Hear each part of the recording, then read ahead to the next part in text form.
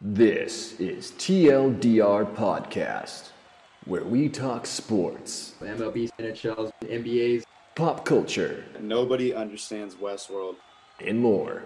Top 10 alcoholic beverages. With your hosts, Alex. Yeah, boy. Eric. Yo. James. The San Francisco 49ers, best team in the league. Traded. Sit down, bud. And Tyler. Oh, damn. Where we do the research and trash talking for you. What kind of cockamamie bullshit is Adam Silver thinking? They're playing super hot right now, and it's not finishing. It's the middle of the season. I understand that, but I'm saying that they're moving towards that. Welcome to TLDR Podcast, presented by Anchor.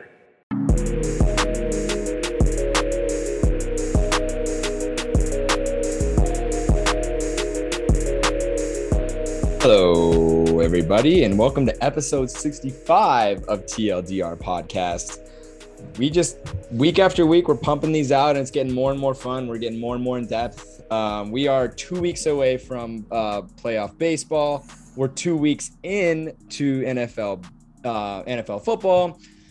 We are 3 weeks away from I don't know when basketball exactly starts, but 3 weeks from, I assume, basketball and hockey starting at the same time.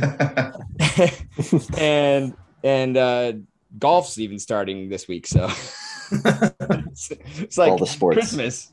I think everyone can agree that October is arguably the greatest month in sports, because I think every sport is going at the same time. So that's always exciting. Eric, how you feeling after last weekend? I missed you on Sunday, but you had a hell of a round of golf, man. How are you doing? Yeah, me and James golfed the best scores of our life. 2 weekends in a row, bro. Yeah, true. And, it was eventful. Happy late birthday, Traden. And then also congratulations to you and Tyler for winning your beer league cup. So now that means if I join your team, we for sure won't win it next year, because that's just how it goes. You mean when you join our team? Yeah, you're going to join. Yeah, when and if. And other than that, fuck fantasy football until Thursday. I'm dropping everybody and picking up new guys except Kyler Murray. And that's how I feel. But other than that, I'm good. Yeah, fantasy is an emotional roller coaster.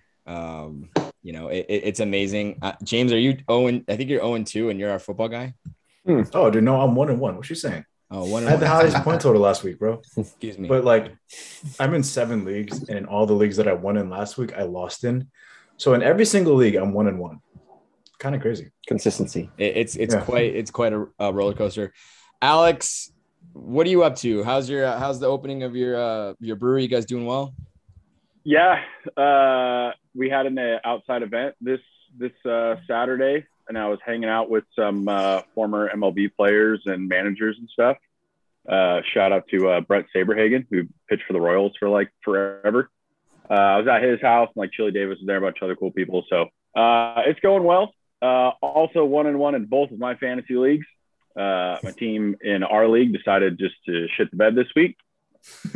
Not really sure why, not really sure what happened, but other than that, I'm good. I will not be dropping my entire team. I'm going to keep them and hope for a better week next week. I love it. That's great stuff. Tyler, we won our adult league last night. It was quite, it jacked me up, but then again, it's also just Copper League, and I'm waiting for that win in Bronze League. That's when it really is going to matter, eh? Yeah, obviously the league we were in, a little lesser competition, but either way, it's fun to win, no matter what. It's fun to hoist that cup above your head at the end of the day and celebrate with your teammates. So it was fun. But yeah, I'm definitely excited. I'm looking forward to next season when we go up the division that we should be in. We'll be playing much better competition. But either way, winning is always fun no matter what. How are you feeling going in the last 2 weeks here of your baseball season, of baseball regular season? Are you scoreboard watching every single minute of every day? Oh yeah, this is some of the most fun time to be a baseball fan. These last few weeks of September, when there are just so many teams fighting for those last few spots, teams that are coming out of nowhere. Talk about that you wouldn't expected a week ago. There's just you think that a certain lead is safe, and then a week later, all of a sudden that goes away. It's amazing baseball. There's so many teams in it. Great time to be a baseball fan right now. Yeah, unless you're an Angels fan. Also true. But that's like all the time though. That rounds us off to our big Angels fan. And by the time you listen to this, it will be his birthday. James, happy birthday on behalf of TLDR Podcast and myself. How are you feeling going into week 3 of football? First of all, thank you, TLDR Podcast. I appreciate you guys. Going into week 3 of football, I'm very excited. The Niners have a Sunday night game, so the entire world will be watching. Fantasy football, like you said, is an emotional roller coaster, but it's always fun with friends by your side. So thank you guys for showing up. Love that. Alex, you got to come down, man. It's always a good time. One weekend, trade south. It'll be fun. But very excited, man. I love football. I love it all. I love it. Actually, you know what? Let's get right into it. James, you ready to go? Let's just get right into your segment. James is bringing back the fantasy waiver wires.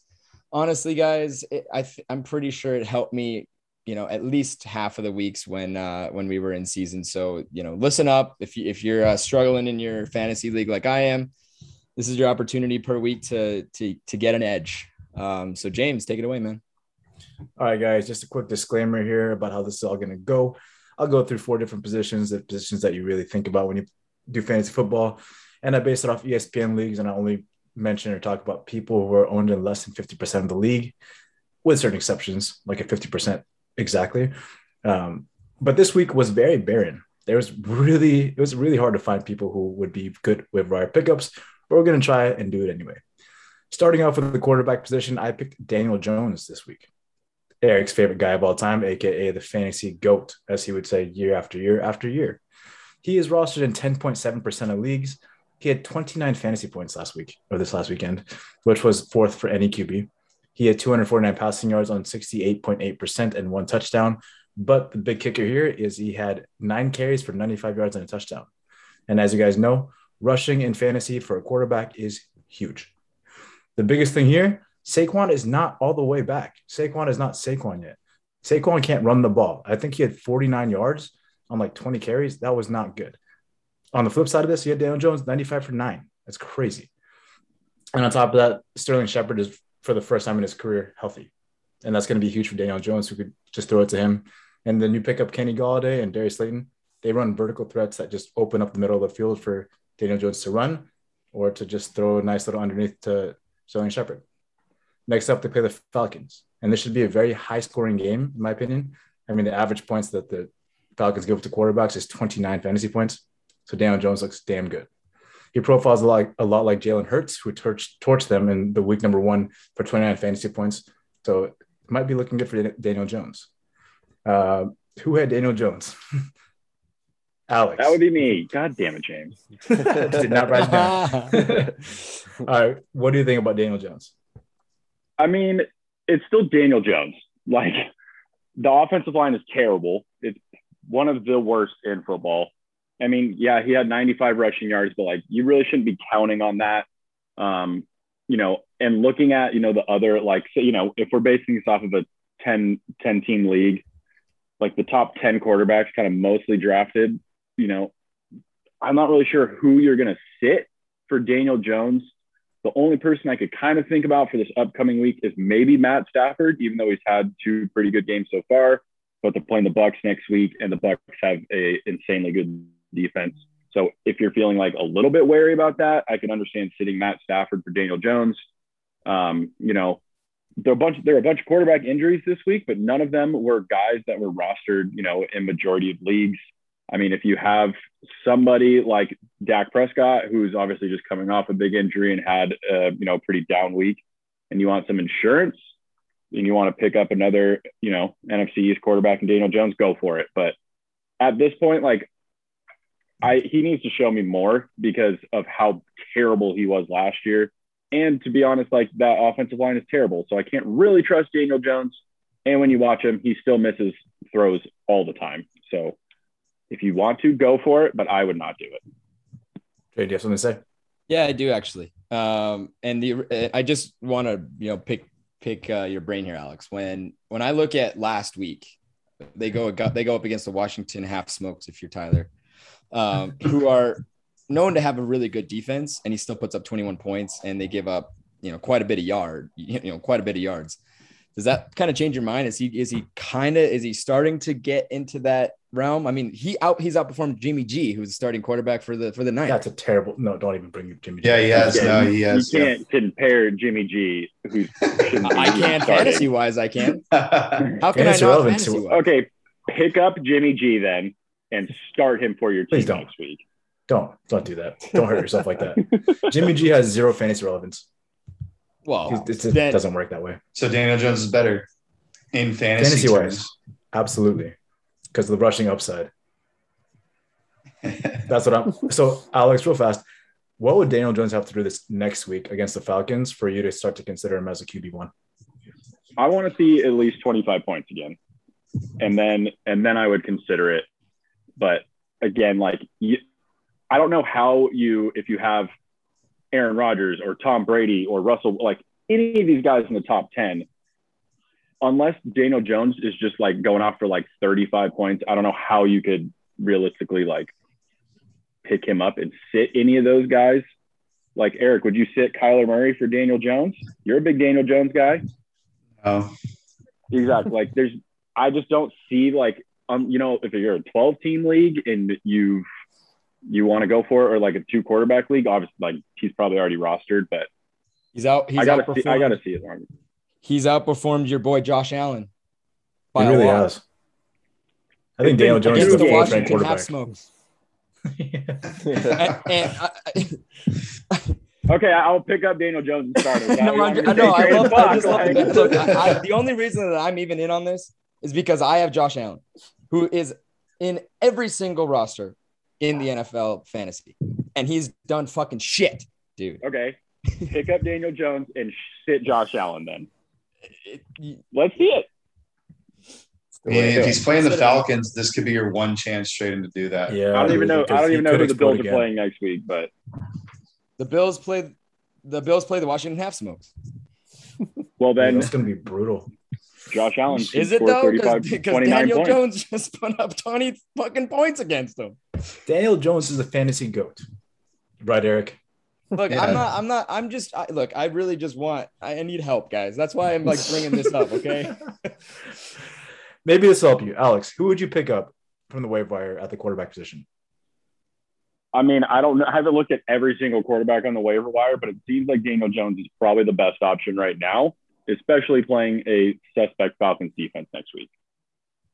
If you really need quarterback help. But again, I would not sit Josh Allen, possible MVP candidate, for Daniel Jones. But trade in, I also think you should, because it'd be funny. Honest opinion here, I do think Daniel Jones puts up at least 25 points again next week against the Falcons defense. Absolutely. So if that's got to be your answer, trade, that's going to be your answer, man. Tough. Moving on to the running back position here, my pick of the week is Latavius Murray. He is owned in exactly 50% of leagues, so that's why I picked him. He put up 9.6 points on 9 carries for 36 yards and a rushing touchdown. The Baltimore Ravens, with all the injuries that they've had, are using a 3 running back system. Right now it's Latavius Murray, Tyson Williams, and Devontae Freeman. All of them looked really good in their game against the Chiefs yesterday, 2 days ago, if you're listening to this on Tuesday. Murray profiles a lot like Gus Edwards, who the Ravens absolutely loved. This big bruising back just goes downhill, takes all the contact, and runs in for a touchdown. He's currently the second running back on the depth chart, and he's had the second most snaps at that position. And that's surprising, and that's really cool to see, because prior, 2 days before week 1, he wasn't even on that roster. He was a free agent. He just got cut by the Saints. But here he is on the active roster after just being signed and is doing well. The Ravens are a running team. We know this. They're going to run with Lamar. They're going to run with Tyson. And they're going to run with Devontae Freeman. It's going to be a running-friendly offense. And next up, they play the Lions, guys. The Detroit Lions, who are watching right now, don't have a good defense. They're an awful run defense, actually.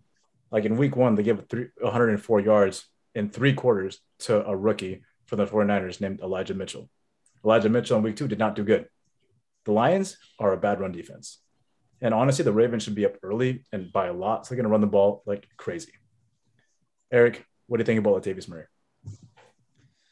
Yeah, I mean, it's hard to say because you kind of just nailed it. Like, they got 3 running backs. So it just depends on when they use him.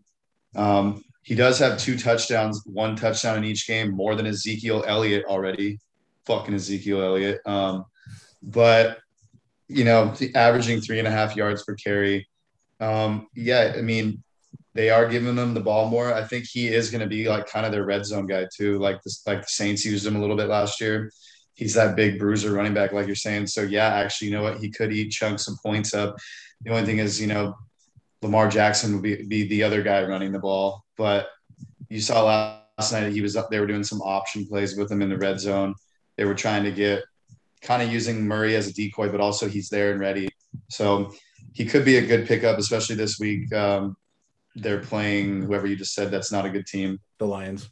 Yeah. So, and the Lions are coming off a Monday night game. So yeah, I mean, he could be a good pickup. I don't know, like long-term wise, he could be a flex option, I would say. So just based off the fact that they're playing the Lions in week 3, what is your projection for Latavius Murray? Maybe 12 to 15 points, could be a little more if he gets a lot of red zone chances, that could shoot up to 18 points. That would be pretty ideal for him in a flex position. That's actually kind of me wishfully thinking that, but he's not even available in our league, so I'm not going to go after him. That's because I have him. So who would you pick up at a running back position? Who would you pick up right now?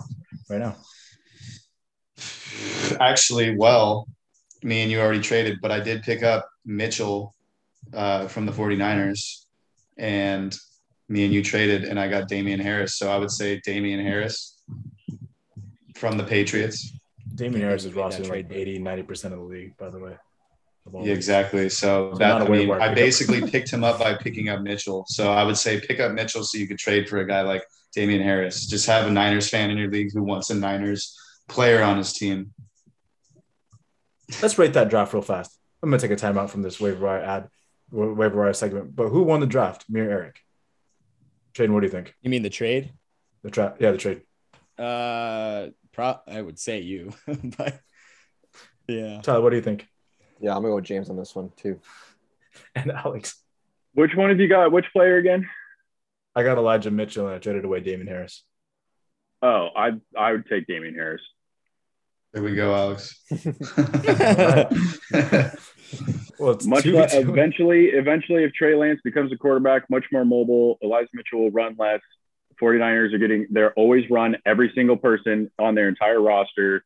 Mac Jones is not a running quarterback. Doesn't have to deal with Cam Newton. Damian Harris should be, used more heavily. That's my thought process, at least.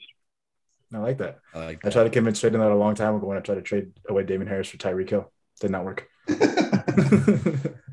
Moving on to the wide receiver position, I picked Zach Pascal from the Indianapolis Colts. He's owned in 14% of leagues. He put up 14.8 points on 5 receptions from 6 targets for 38 yards and a touchdown.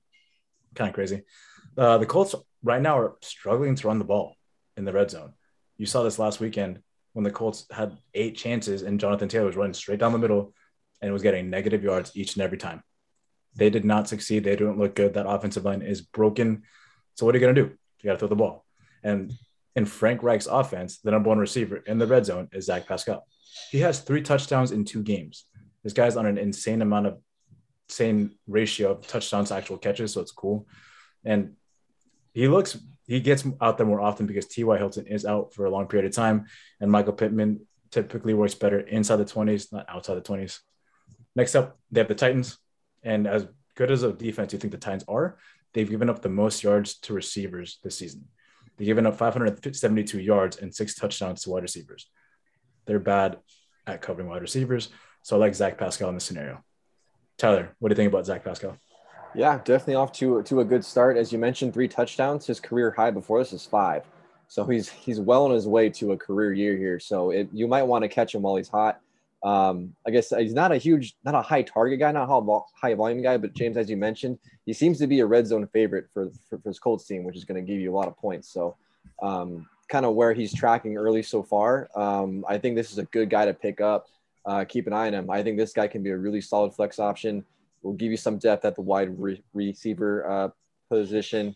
And I think this guy has the potential to have a really high upside. So if he's available in your league, Not a bad idea just to pick up, drop one of those guys that's put, less than 5 points in the first 2 weeks off your team. Pick up this guy. I think he could add some real good depth. Who would you drop from your team?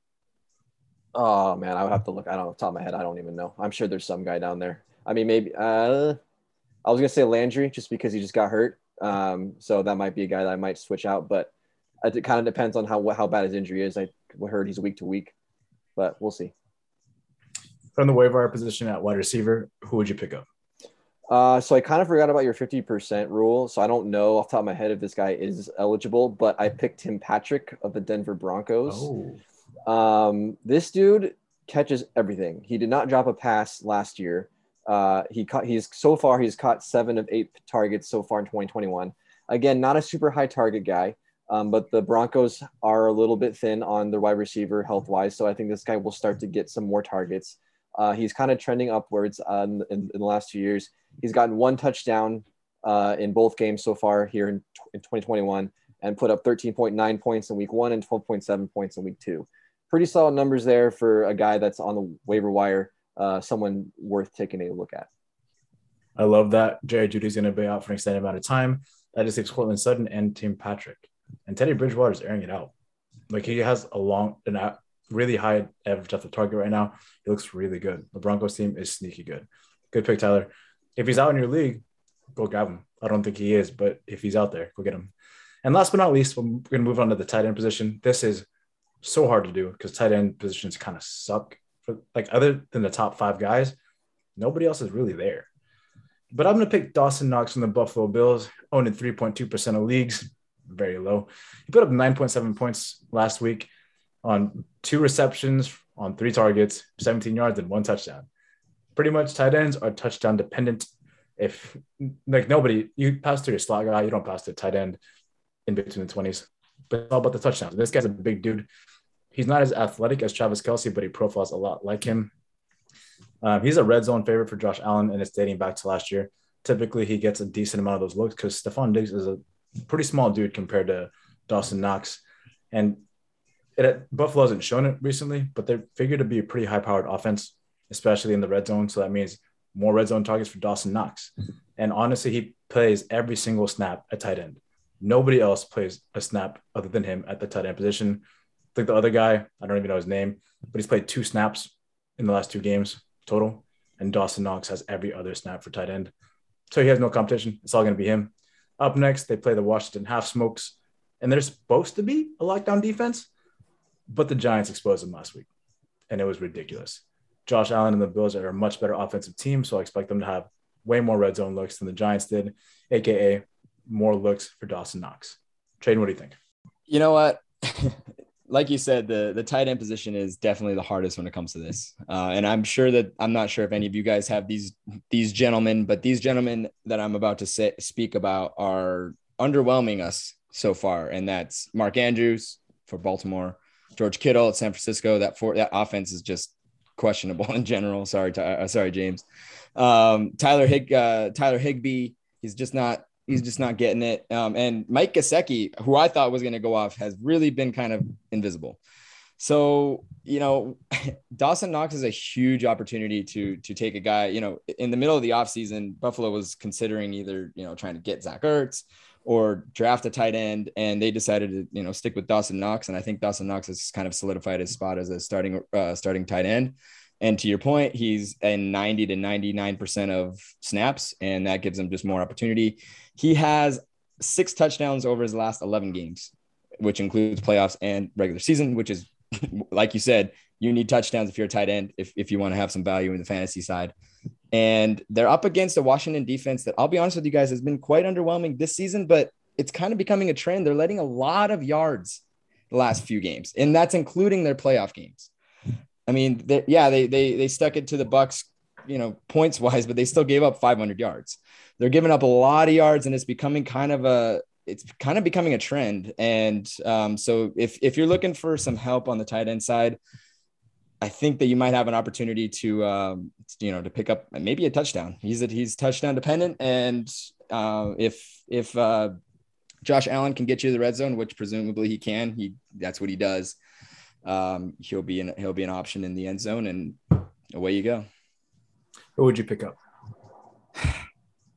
You have to pick up Dawson Knox, and that's because of the ones that of the available, tight ends that are less than 50% owned.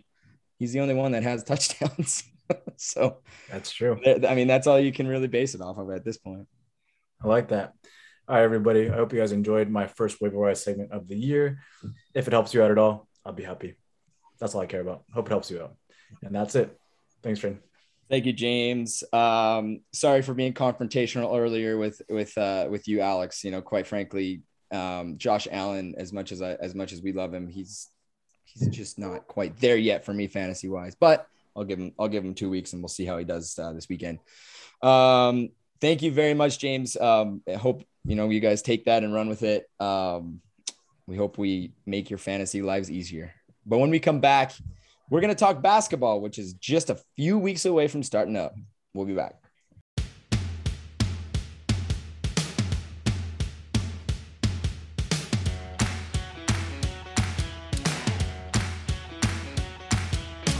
And we're back, and Alex is back once again this week with some basketball talk. I think we're going to finish out the Eastern Conference, the upper echelon of teams. We talked about the bottom feeders, the shitty side. Now we're going to look at the polishers, the beauty teams up top. Alex, what do you got? Yeah, what did we call them last week? The food teams? Something like that. Yeah. I don't know. Because remember, it was like, what's the opposite of shit? Food. Oh. Food team. That's right. Is that always? I think that's what we No, said. you're right. You're right. I don't that was know. a James thing for sure. Yeah. So like we said, yeah, we're gonna continue doing a kind of Eastern Conference preview, and then we'll get on to the Western Conference, in the following weeks. So the top 8 teams, what teams would like traditionally make the playoffs. So we're gonna start with the surprising Tyler's second favorite team now, the number 8 seed Washington Wizards with a 34-38 record. Out are Robin Lopez and Russell Westbrook. In, Contavious Caldwell-Pope, Spencer Dinwiddie, Montrezl Harrell, Aaron Holiday, Kyle Kuzma. Quite a bit of change going on in the nation's capital. Eric, the Washington Wizards, did they get better with this trade? What do you see for them this upcoming season? I think they got better, actually. They really got nothing to lose. Come on, they're the Wizards. They get rid of ball hog Westbrook. He sets his record last year, the most triple doubles, but everything, revolves if he wants to get his stats padded up that night or not. He's gone. From the Lakers, they get, as you mentioned, Trez. Fuck him. He's a piece of shit. I don't think he's going to do much. Kuzma and Caldwell Pope will, I think, be good players for their team. I think Kuzma showed us that he could actually play pretty well in this league those first few years with the Lakers. And now he's kind of got a little, I think, less pressure on him. Playing for the Lakers is a lot of pressure, especially then once they get LeBron and the big dogs. But Kuzma is going to play with a chip on his shoulder. I think he's going to surprise some people. Caldwell Pope, he's a good shooter. He was a good role player for the Lakers when they got their chip. So I think Kuzma and Caldwell Pope will actually add some, more of a team vibe to that team. Trez is kind of up in the air. He's shown us he could be good. It kind of took Lou Will to just create everything and feed him passes. But Trez could do good. Just depends on how his attitude's going to be, which is always dog shit. Why do you hate him so much? The main reason is because I think we all knew he was going to leave the Clippers, and he got offered a big giant contract by the Pistons as well as Sacramento Kings, and he kind of led everyone on saying that's what he was going to do. And then, 2 days later, he joins the team across the street for less money. And obviously we see it didn't work out for him. So, we offered to try to keep him on and stick around with Lou Will, and that he didn't want to do that. And then it just shows Lou Will really kind of made who he was. I'm not saying he's a bad player. It's kind of up in the air with him. But I think Dinwiddie is a good player. He's developed well in that Brooklyn system. He, I think, was out all last season after getting hurt. So he's a good 6-man. He's going to come in and help them out. I think they're going to play with the nothing to lose mentality, and probably get that 8th seed again or be very close to it. I mean, speaking on Trez's behalf, not that I know him personally or anything, but wouldn't you rather play with LeBron James and Anthony Davis than whoever was on the Pistons and the Sacramento Kings and try to win a championship, just to give him a little bit of credit. I mean, he didn't play that well for the Lakers all season, so whatever. Yeah. But focusing on the Wizards, in general, they got rid of one player and got, 3 quality guys. And a lot of this is Kyle Kuzma, kind of the last of the Lakers draft picks from all those trash years is now gone. We've seen Brandon Ingram, Julius Randle really blossom once they've left LA and they're not in the Los Angeles LeBron James shadow. Obviously Julius Randle's done well in New York, which is, even more high pressure, but I think this is kind of one of those trades that's going to be beneficial to both teams. I think this Wizards team got better. There's more depth. Like you said, Eric, Russell Westbrook, typically does hold the ball quite a bit. And this gives the Bradley Beal just more space and more shooters. I think the Wizards, could easily make a playoff run again this year. Moving on to probably another one of the more disappointing teams in the Eastern Conference last year, the Boston Celtics. I had them finishing as a top 4 team last year. They ended up number 7 at 36-36. Out the GOAT, Taco Fall, Evan Fournier, Tristan Thompson, and Kemba Walker.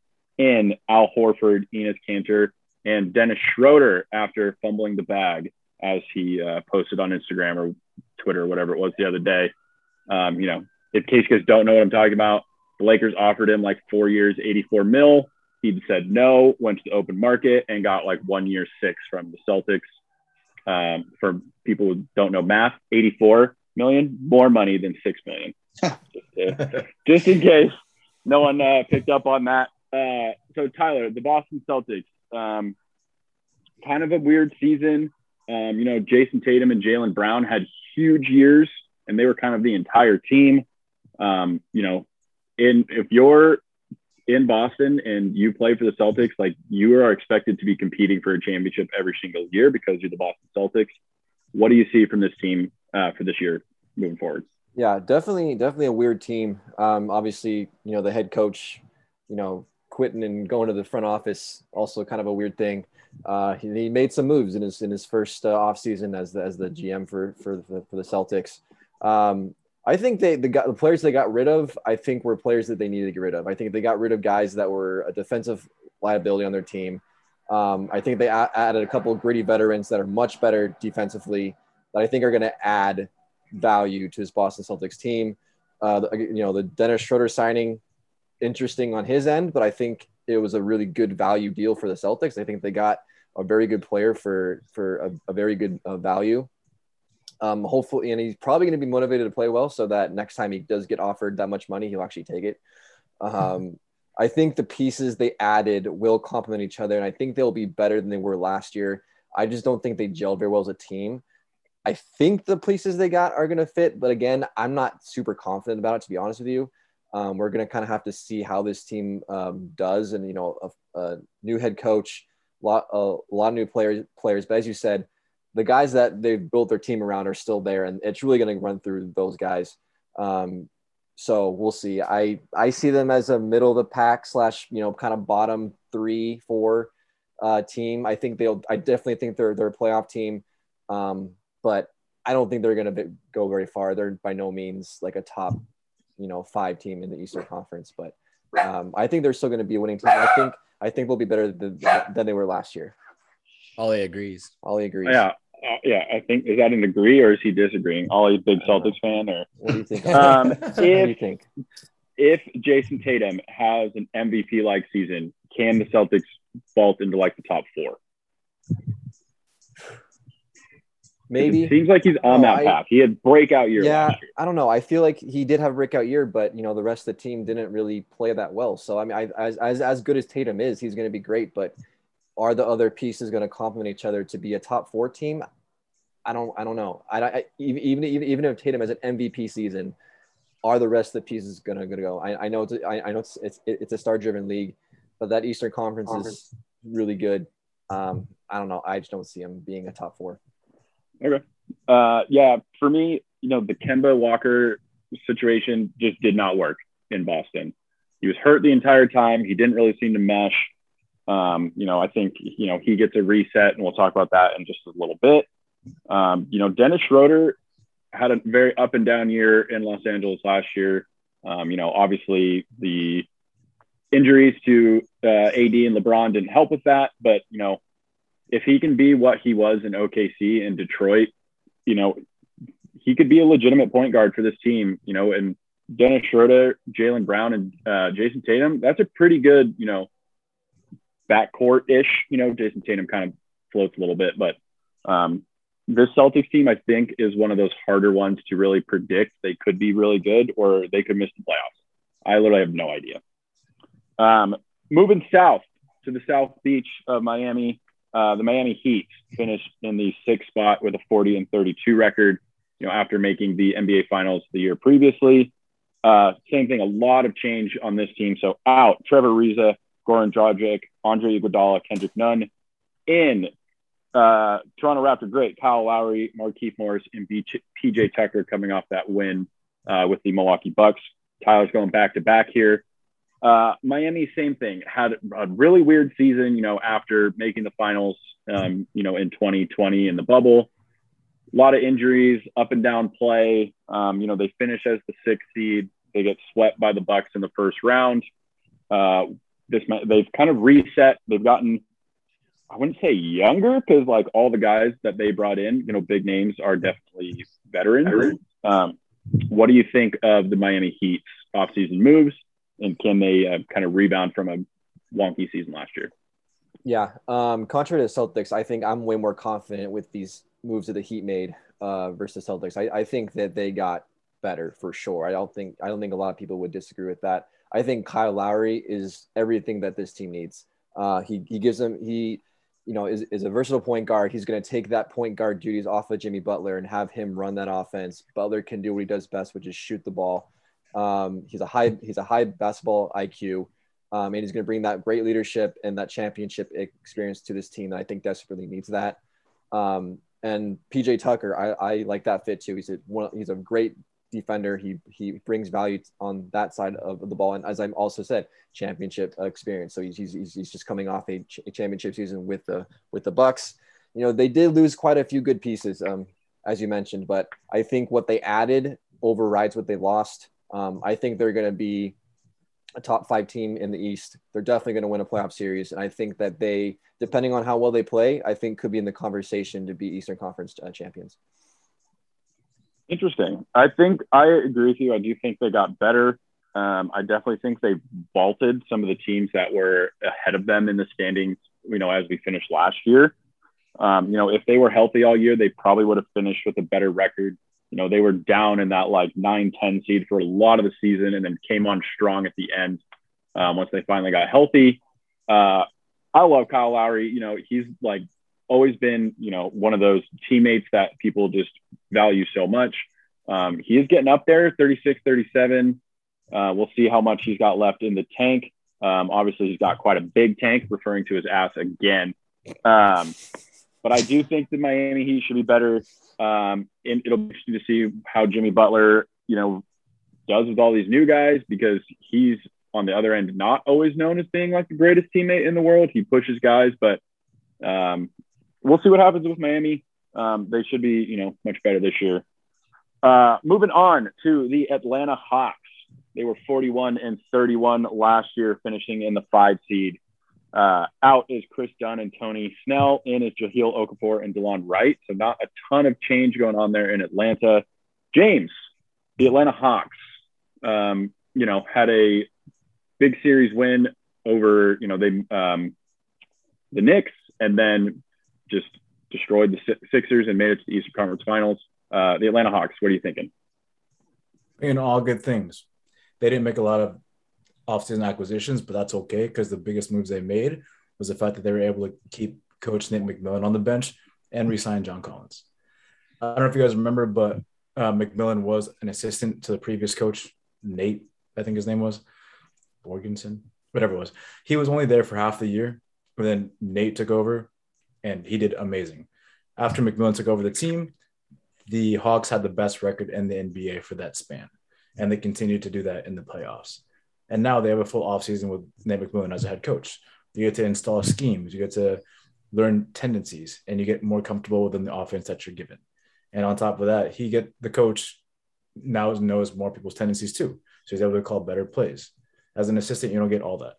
But now they're all playing under his system to see what he can do. And on top of that, there was supposed to be a lot of drama with John Collins and the fact that he was going to restructure his career and his contract, but there wasn't. It was quiet. It was done well and fast. That tells you that this front office and the coaching staff and the players are all on the same page. Typically, that when there's a lot of distractions with that and it gets into the media, it kind of destroys teams.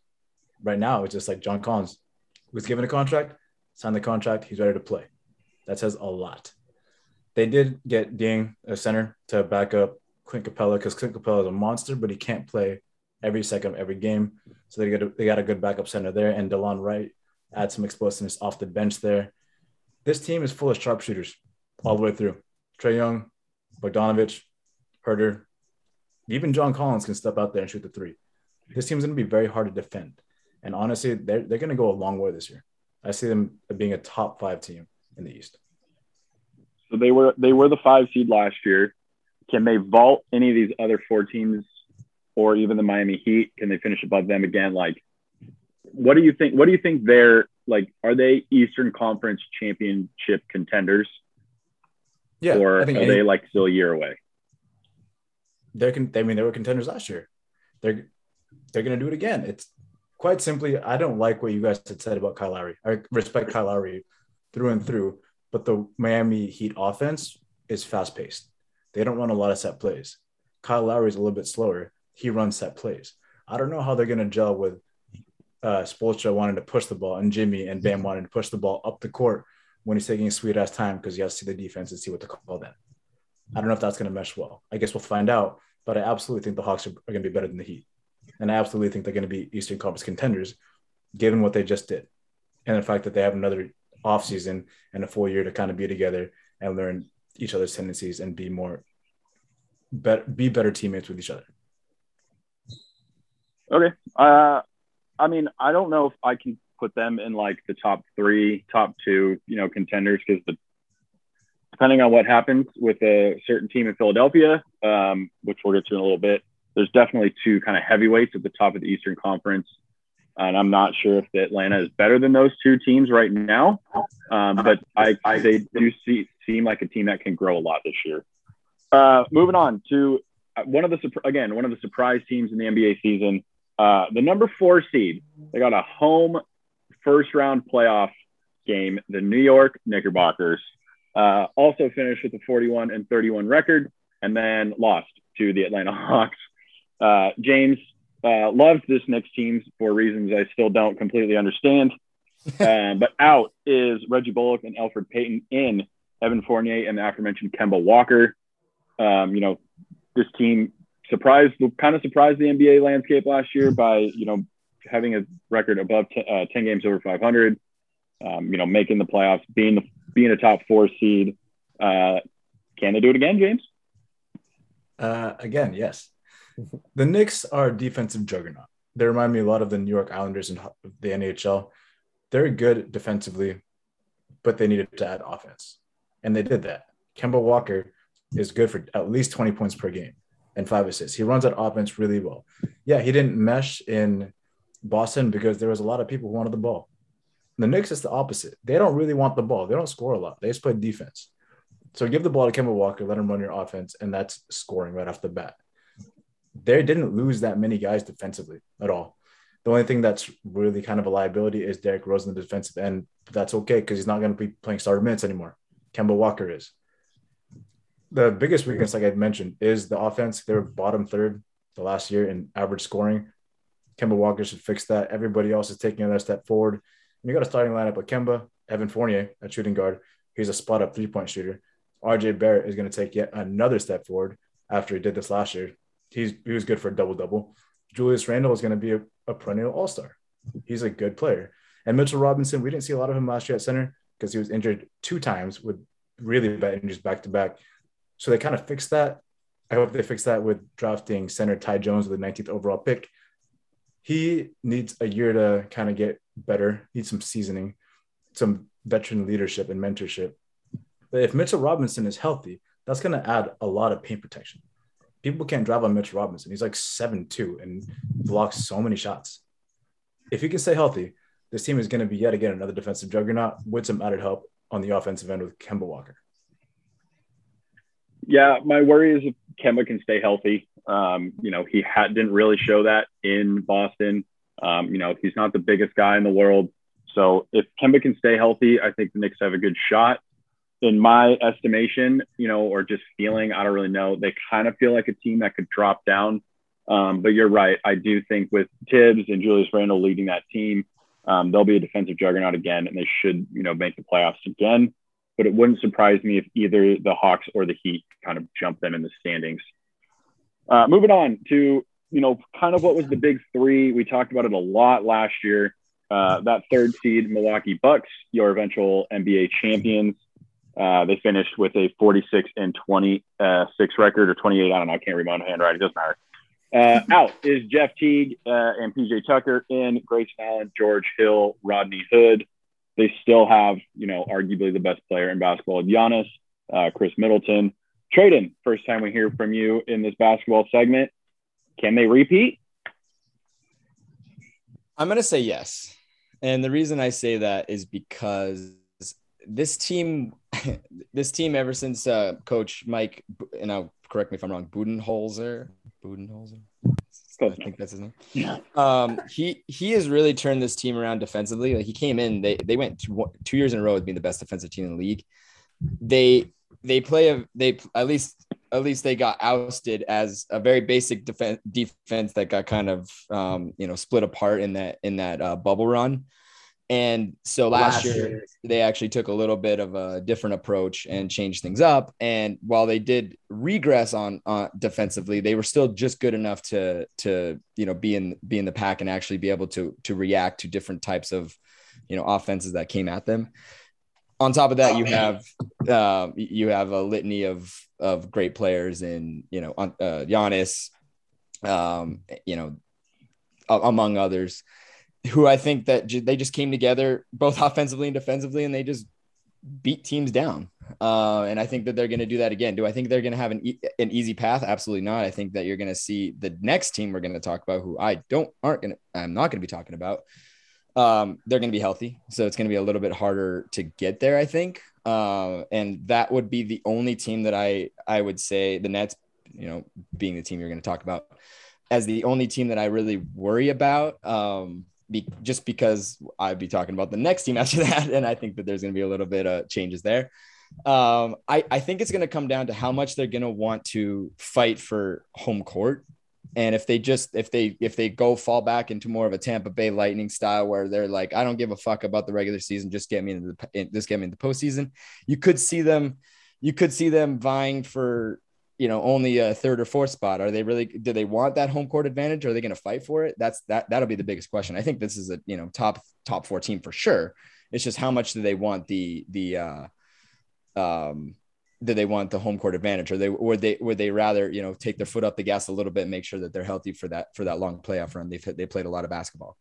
I will say that I think Giannis is going to have a lot more space than he did last season. And I think that is because you're bringing in George Hill, who led the NBA at 46% from 3. So nobody guarded PJ Tucker because he did, why? And now they're moving to now they're going to move to defend George Hill, who actually, has the ability to shoot from 3. You're going to see this Bucks team get better from 3. You're going to see Giannis have a little bit more opportunity from 3. You're going to have everybody having more opportunity from 3. Teams are going to have to defend more guys. And if you give Giannis even more space, you're fucked. So I'm pretty sure that move was a huge move for them to bring in a little bit more offense, get those points. They're a rebound juggernaut, so you don't have to worry about that. They're one of those strong defensive teams. I'm going to watch out. I'd watch out if I was this team, because yes, they did rank fifth in 3-point percentage. I could see that increasing. I could see this be teaming a top three. The thing is, the free throws need to get hampered out. They were 23rd in free throws, and that's mainly because Antetokounmpo is the only one who gets fouled, and he fucking can't shoot a free throw to save his life. So hopefully he worked on that this summer. But yeah, this team's going to be vying for a defense of their championship for sure. Yeah, I agree. This definitely feels like a top three, top two, even the top seed in the East. Yeah, it wouldn't surprise me if they didn't really try to go for that top seed and rest up for the playoffs. Because unless something catastrophic happens, they'll be in the playoffs. It is kind of a catch-22 with Giannis, because his greatest skill is driving to the basket, which is how you get fouled the most. So yeah, unless he gets better at shooting free throws, it's going to continue to be an issue. But you're right. There's shooters all over the place. Drive and kicks, that's been a part of the NBA for, a long time now. And it's even more so now with how much teams are shooting 3-pointers. So yeah, it's a very well-rounded team, great offense, great defense, great coaching. Seems like a slam dunk, pun intended. Moving on to the number 2 spot with a 48-24 record, the Brooklyn Nets, who just could not get healthy kind of all year, and they still ended up as the 2 seed. In is LaMarcus Aldridge, back from health issues that made him retire early. Doctor signed off, so he's back in. Patty Mills and Paul Millsap out. Spencer Dinwiddie, Jeff Green, and DeAndre Jordan. Eric, everyone's kind of, vaulting this Nets team as the eventual NBA champions, like the favorites in the East. Is that how you feel? What do you think about this Nets team? Yeah, they're going to be good again. We know that. It's more just, can they play like a team enough throughout the season? And then can they stay healthy? They were one of the teams last year that there was always an injury going on with one of those big 3 guys or a COVID situation or whatever it was. And so they didn't really form all the chemistry of playing together. I don't know if they can actually form the chemistry of all 3 of them playing together, because they're all, big dogs and they all want the ball. They all want to do their thing. So, they got a little screwed over when Kyrie went down. Maybe it was Durant's foot being too big, because his big toe literally just crossed the line on that 3-point shot that, sent him into overtime in Game 7. And if his foot was back, they win that and they move on, which they would have beat the Bucks, but that's a coulda, woulda, shoulda thing. But they re-signed. They played the Bucks in that Game 7 was against the Bucks. They would have played the Hawks. Yeah, I'm saying they could have actually taken the Bucks out if they win that game, if Durant's toe isn't that as big and long. But you mentioned these guys they signed, Paul Millsap, maybe he had some depth for the center position. LaMarcus Aldridge comes out of retirement after a few months. He actually had a good little showing with them before he did retire, but we'll see what actually happens with that. They got the super team, and they got a lot of big dogs on this team. It's just going to be interesting to see through a full season, maybe not as harmed with COVID, how this team really forms, and if they are a team or if they're just a bunch of talent thrown together. But if I were them, it's like have your foot slightly on the gas pedal throughout the season, maybe not worry as much about your seed, just get everything ready to go come playoff time. Yeah, I mean, I kind of agree with you. There's a lot of injury issues. I mean, all 3 of the big 3, Kevin Durant, James Harden, and Kyrie, were injured at some point throughout the season.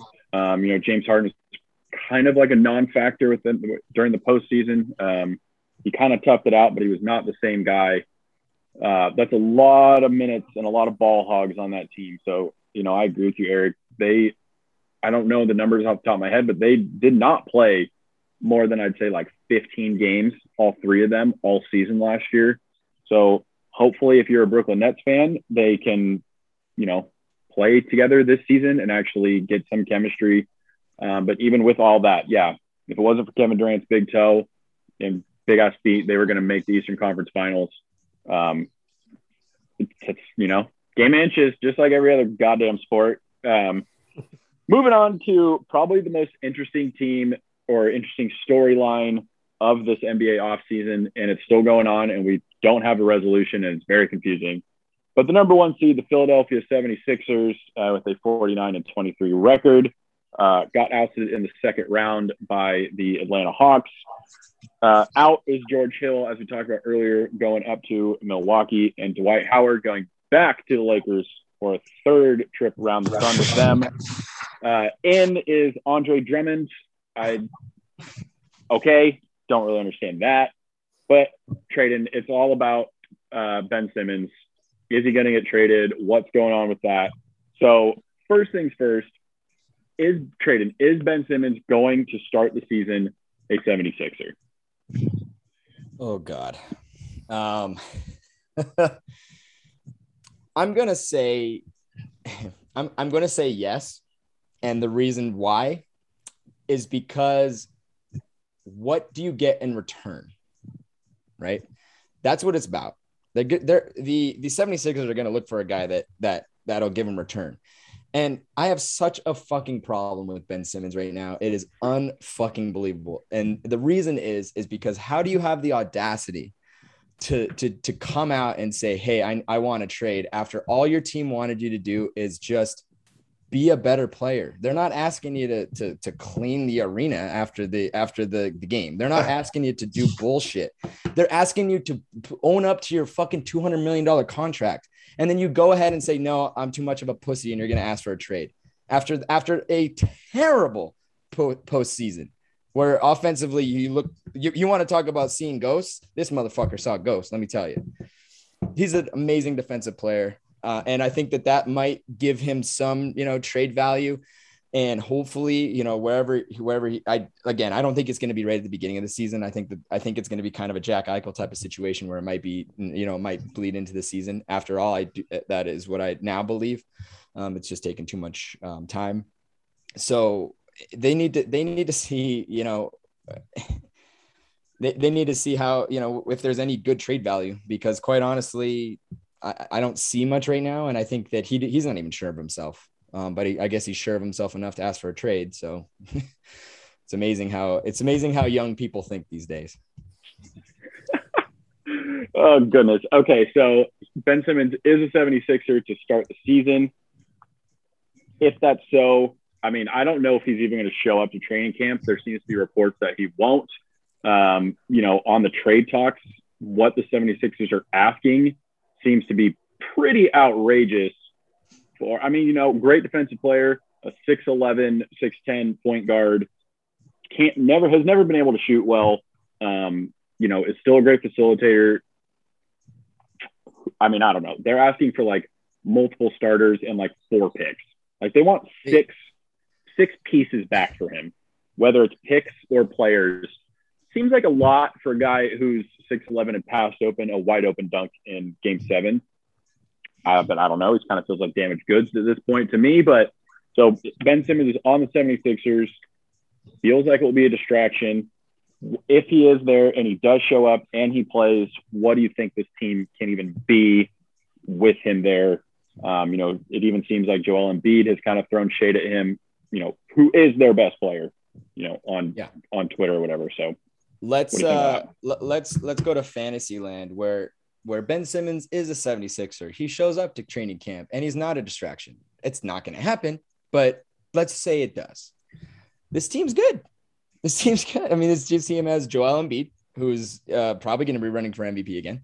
Ben Simmons is a defensive player of the year candidate. I mean, let's just throw it out there. He's defensively great. And he can actually pass. Like, that's good. He can't do anything else, but he can pass. Tobias Harris was fantastic in the regular season, and that's good.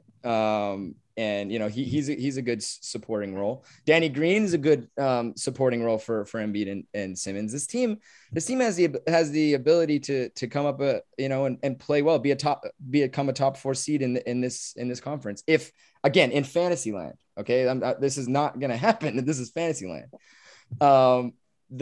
regardless of what land we're going to talk about, you're dealing with a Nets team that is finally healthy.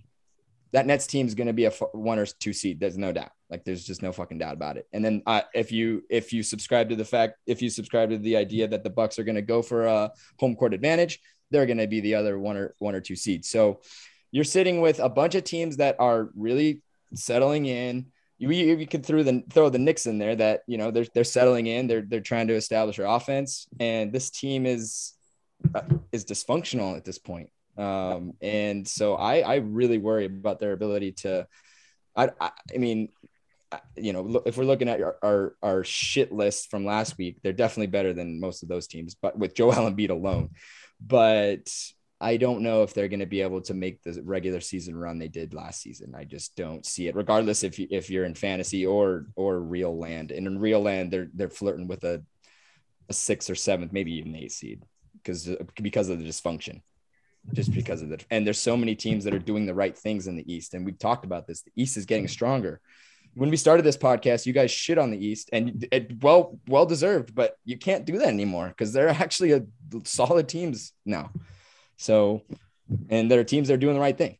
So, yeah, for me, the Eastern Conference kind of feels like a top 2 with the Bucks and the Nets, and then another like 5 or 6 teams with the Heat and the Hawks and the Knicks and the Sixers and maybe the Celtics. And then there's like 3 or 4 teams that could be that 8 seed. But yeah, it feels like for both Ben Simmons and the 76ers, a divorce is a good idea. The 76ers need to figure out what they're like can realistically get from him. They probably should have traded him last year, but didn't happen. You know, they offered they could have done James Harden for Ben Simmons, and the Sixers turned it down, and brutal. Yeah, the 70s, we'll have to see what happens. We've got a couple more weeks. I believe the first game's like October 19th. There's something right around there. I don't know what's going to go on in Philly. You know, you still got Doc Rivers, who's a great coach. You're right. Even if Ben Simmons doesn't show up, that's still a good team. Still a team that should probably make the postseason. But good luck, Philly fans. It seems rough.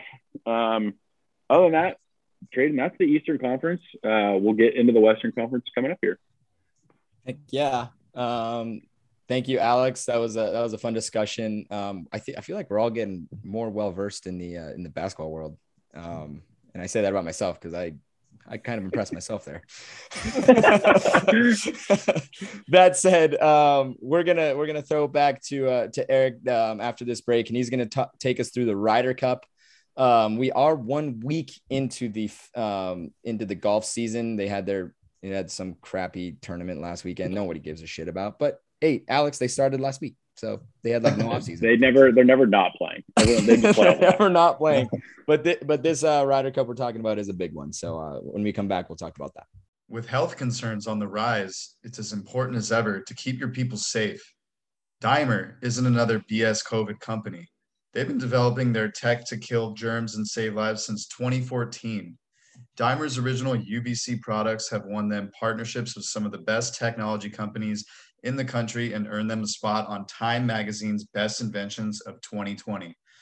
Dimer started out disinfecting airplanes. Now they're in hospitals, athletic facilities, hotels, classrooms, basically anywhere people might have been sick. When it comes to keeping your players, employees, guests, and customers in your facility safe, trust Dimer. For TLDR listeners, they are offering free disinfection as a service in select areas. So that means they will come disinfect your facility for free. You can take them up on this offer by visiting dimeruv.com and @dimeruv on social media. Use code TLDR for your first disinfection as a service appointment for free. That's Dimer, like diner with an M, as in Mike Trout. Ever heard of him? Kill more germs, prevent more infections, save more lives. dimeruv.com.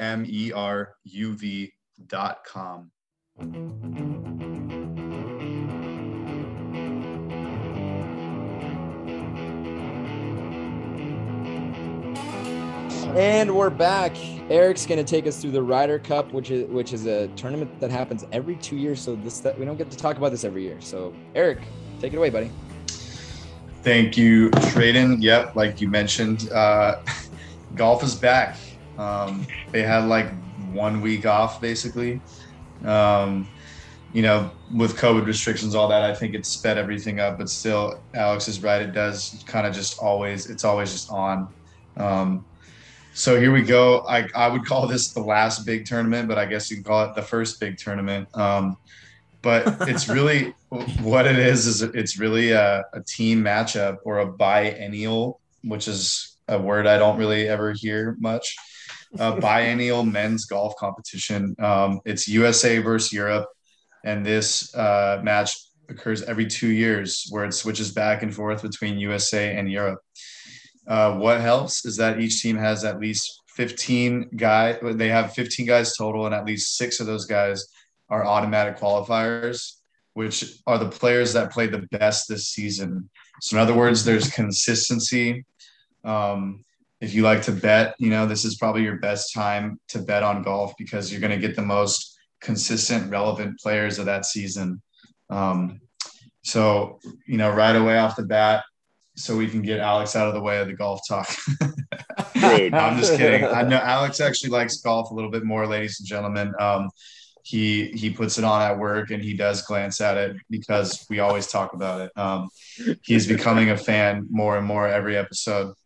But Alex, right away, I just want to ask you, like, what do you think of this? Since it's more of a team format, and we always do say like golf it's kind of on your own. It's not a team sport. But we got USA versus Europe, and it's a team battle. So what's your take on that? I mean, it's cool, being from the United States, there's someone for me to root for since I don't have a favorite golfer that I watch, obviously. How can you explain to me how the scoring works? Is it just like a cumulative, your whole team has like the lowest amount of shots? Is it like Bob goes hole 1 and then like fucking whoever goes hole 2 and you like switch off? Because that would be funny. Yeah. You only play one every 6 holes. Yeah, I actually don't know the answer to that question. So damn it. I do. Let's ask Trayden because Trayden does. Yeah, it's been 2 years since I watched the Ryder Cup. Let me put it this way. The last time it was on, it was in Europe, and it was like 4 a.m. Like every round started at like 3 a.m., 4 a.m. And I was in Hawaii. So it was really like even more work to the time. But here we go. Trayden, explain this to me. How does this work? So you probably have only been used to seeing golf score. Like it's all about the stroke play. Like you just try to get under par, right? This is a little bit different. So this is what they call match play. So it's a it's a per hole type of situation, right? They're going to be our guys are going to be split into foursomes or twosomes rather, and each twosome, one from the Americans, one from the European side, they actually each team works together and they either alternate shots or they use each other's best ball, and your team is trying to beat the other team in terms of the hole. Like you're trying to get it in less strokes than them. And if you win the hole after 18, or if you win the most holes after 18, you get a point. All right. There's a total of 28 points, and that the points, like how they stack up, I'm not quite sure. But for the first 2 days, it's that, dual twosome type of deal. And then on the last day, they do a singles match where 6 guys from each side, as Eric said, do a match play against each other. That'll happen on Sunday. So it's a little bit different type of dynamic with, going back, either you're using each other's shots or you're working together to try and get the best ball and try to, beat the other team in terms of, each hole. So. And therefore, that's why I did not know, because just listen to how confusing that was, everybody. Yeah, that was super confusing. But at least, thank you, Trayden, for explaining that. In other words, it's like a point system, and you just look at, normally in golf, you want the minus points, and have the least amount of strokes, but it's more of a point system, and you're building off of points there. But then I guess, Alex, you kind of answered my other question. You have a dog in the fight, and it would be the Americans. So, it's one of those things. Obviously, it's harder because now football's going, and then so it's going to be like football Sunday, week 3. Things are starting to, get get more interesting. You're seeing the teams that are breaking out, et cetera. And then it's like, well, here's the Ryder Cup too. You know, we got to watch this too. Maybe we'll throw it on the side, James, on a computer or something. But then Trayden, I'm going to you next. What are your team predictions? What players stick out to you? Do you like the captain picks for each team? And then obviously I got to bring it up. DeChambeau and Koepka will be on the same team for America. So they have to set aside the differences for this one weekend. So what's your take on all that? Yeah. Just starting up from the top. We are a young team. We are definitely younger. I'm going to say by, I think it's like on average, like 5 or 6 years versus the European team. There's a lot of experience on that other side. But what I love about our team is we have a lot of rookies when it comes to the Ryder Cup, but they are very, very good rookies coming in. Some, in my opinion, some of the best golfers that we've ever seen. Colin Morikawa sticks out big. I think he's the next big thing. The kid's 24 years old. He's going to complement someone like DeChambeau that can't hit a fairway to save his life. He's going to come up and be able to pin it right next to the, pin every single shot.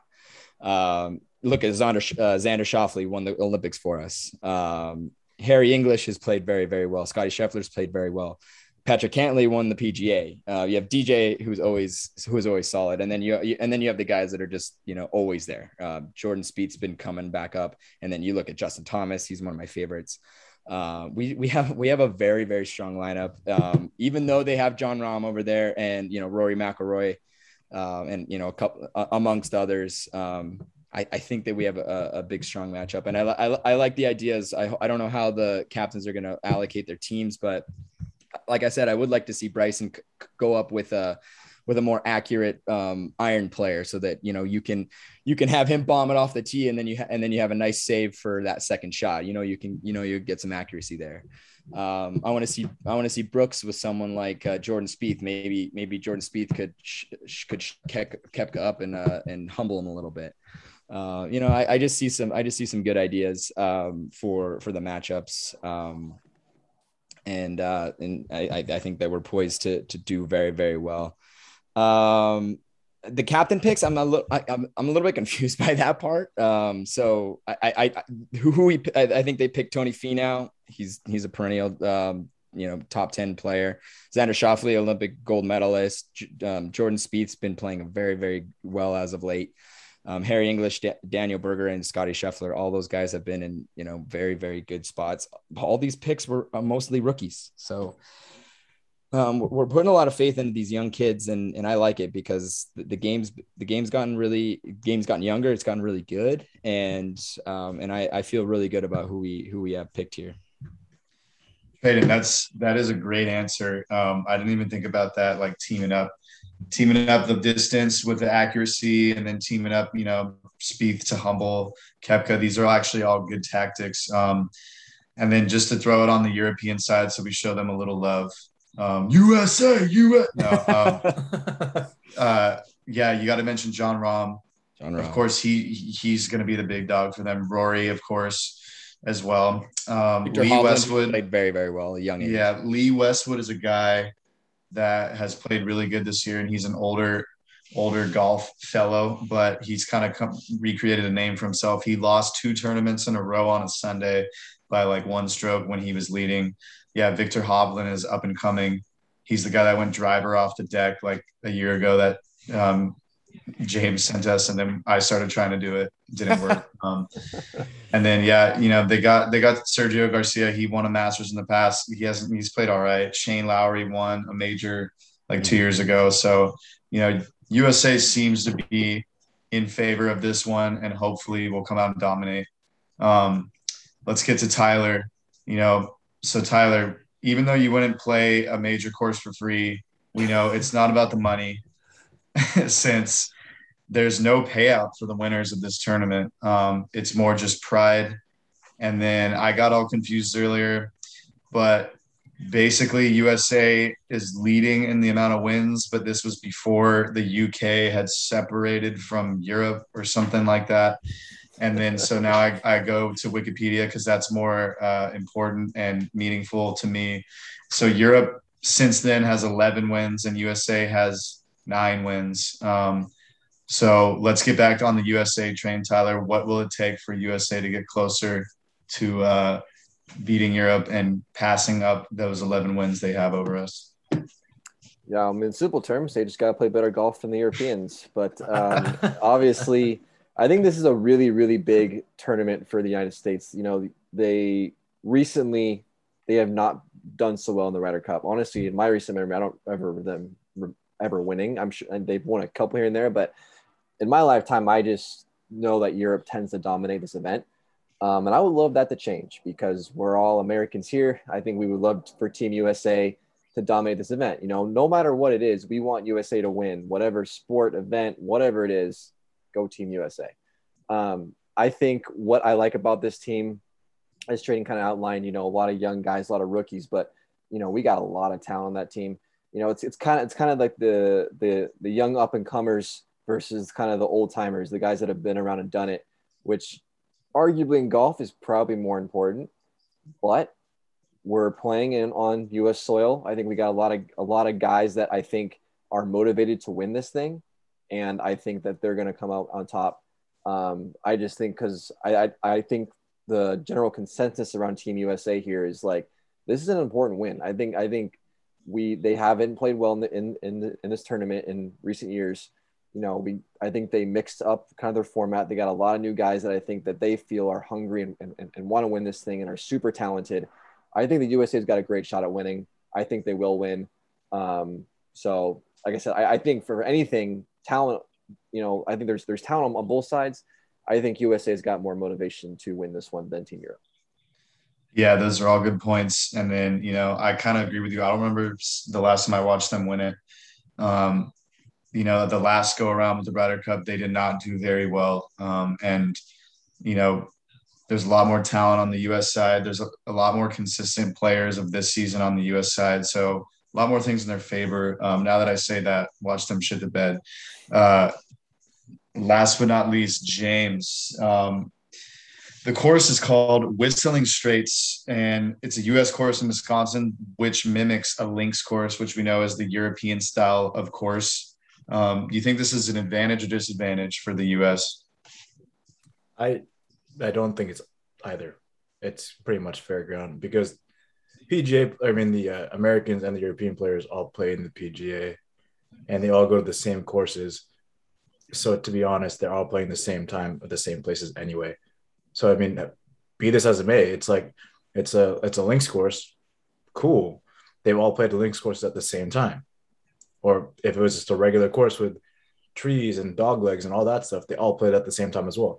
It's neither an advantage or disadvantage for either team. It's just there. It's a wash.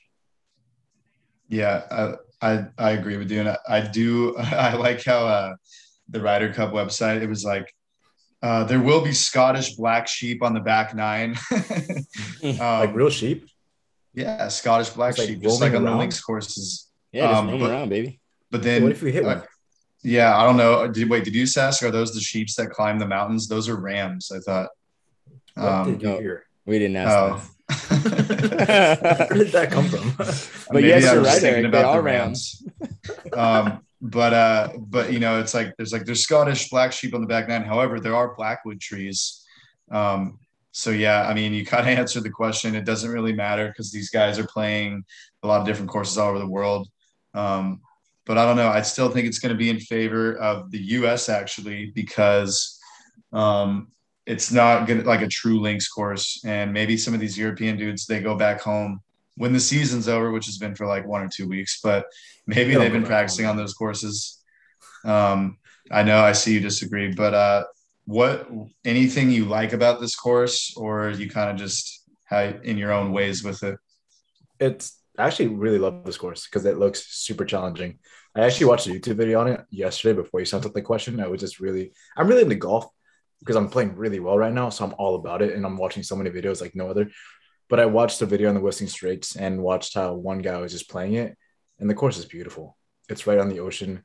It's ridiculous. Like it is narrow and it's very straight, AKA Whistling Straits. And also it's very windy, which also plays into the name Whistling Straits. Oh, shit. Yeah, you didn't know that. You had no idea. No, I did not. But just like I It's didn't know kinda the crazy, score or dude. anything. I guess I don't really know much about this tournament, everyone. But anyways, now we all know more about it. We have all learned from it, and that is all I have this week, everybody. All right. And I predict I love USA it. to win by 2 points. Also, Oh, anyone else want to throw out a prediction? I don't know how many points we're gonna win. I do think we're gonna win. And I already forgot how the point system works, but Me yes, too. yes. The points are a little confusing, admittedly. But I do know it's a match play, and that's always fun to watch. I don't even know what that means. What is a match play? You play per hole, like I said. So if you and me are playing on hole 1, if I get it in 3 strokes and you get it in 4, I win the hole. That's it. I get a point. I win the hole. Got it. You can get up to 18 holes won. So Shaden beat you 10 holes out of This is good 18. podcast content. He would This be is good. He would be 10 points. You probably and you would be 8 see. points. You probably hear when my dad and I play that we play match play against each other. Not so much stroke play. So. Math. Fuck math. Thank you, Eric. We haven't. There's not very many links courses down here in SoCal. The only links course that I've ever played, it's actually my favorite course that I've ever played, is up in Monterey. It's basically they call it Pebble Beach, the poor man's Pebble Beach. It's very fun. Links course on the back 9, just right next to the ocean. I think I saw Jose run, our friend Jose run by, because there's the walking trails right there. And he said hi to us on like hole 9. People can like watch you right there. It's pretty awesome. Did he plan that, or he just randomly was running? No, I think he planned it. Okay. Because I think I was like, like hole 8, people like are literally on the beach watching you tee off. It's pretty crazy. It's a pretty fun course, but I wish there were more links course around here. I do admit that. There's Skylinks straight in Long Beach, like 5 minutes away from me, but close to me, far from you. Well, that's the only one I know. we got to hit that up. I want to try that out. But thank you, Eric. When we come back, we're gonna round this out. We're gonna round this podcast out with some baseball talk with Tyler. We're on the last 2 weeks, and I know that those Dodgers fans are very scared right now. When we come back.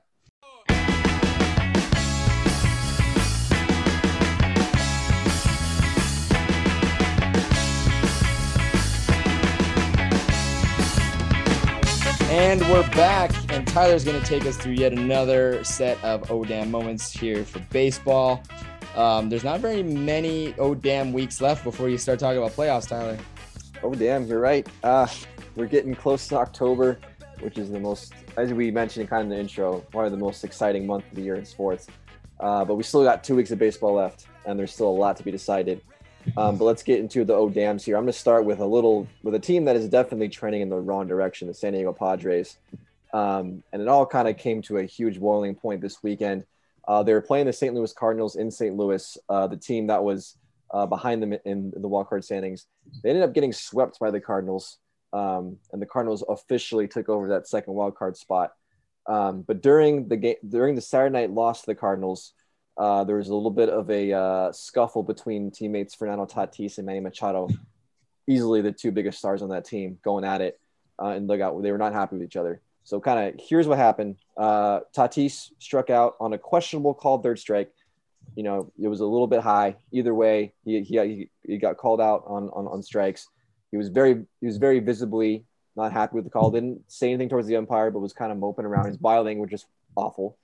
The manager, Jace Tingler, came out to argue. He was eventually ejected from the game for arguing the call. Tatis in the dugout, still very upset, slamming, throwing shit, slamming shit, just pouting in the corner, basically. The Padres ended up leaving a man on second base with 1 out in the inning. After the inning was over, and as the team was going back out on the field on offense, Manny Machado began to scream at Tatis and pretty much, basically tell him that, it's not about you, just go out there and play baseball. Everyone knows that you're the best player, like play like that. Like stop fucking caring about stuff that you can't control, like grow the fuck up and go out there and play baseball. Like just over and over again, I'm, paraphrasing here, but essentially just in his face yelling at him, it's not about you, stop being selfish, go out there and play baseball, was essentially Manny Machado's message, but very loudly and in front of the whole team. right in the middle of the game. So apparently there's been a lot of building tension with teammates and Fernando Tatis and his attitude lately. Apparently he hasn't had the best attitude. So this was kind of a boiling point. It wasn't like it was just this one moment. This has apparently been going on for quite a few weeks here. So Trayton, do you agree with Manny's argument here and kind of the way he went about it, or do you wish this was handled a little bit differently? Well, I might surprise some of you. Look, especially from you Dodgers fans, I'm sure that this is kind of the case of the kettle call, or the pot calling the kettle black, right? Manny Machado has kind of been a very immature player in the past, and he's kind of rubbed a lot of Dodgers fans the wrong way, especially with how he acted over there and with the Orioles. But I truly believe that Manny Machado is making a step in the right direction in terms of maturity. He's really kind of selling himself in, and I think that he sees a Fernando Tatis Jr., probably the most explosive player in the game, one of the best players in the game, follow in his footsteps. And Manny's just like, no, you're not going to do what I did. You're not going to do what I did. And many people are saying, oh, you don't do it in front of the team. You don't do it in front of the fans. Well, you know what?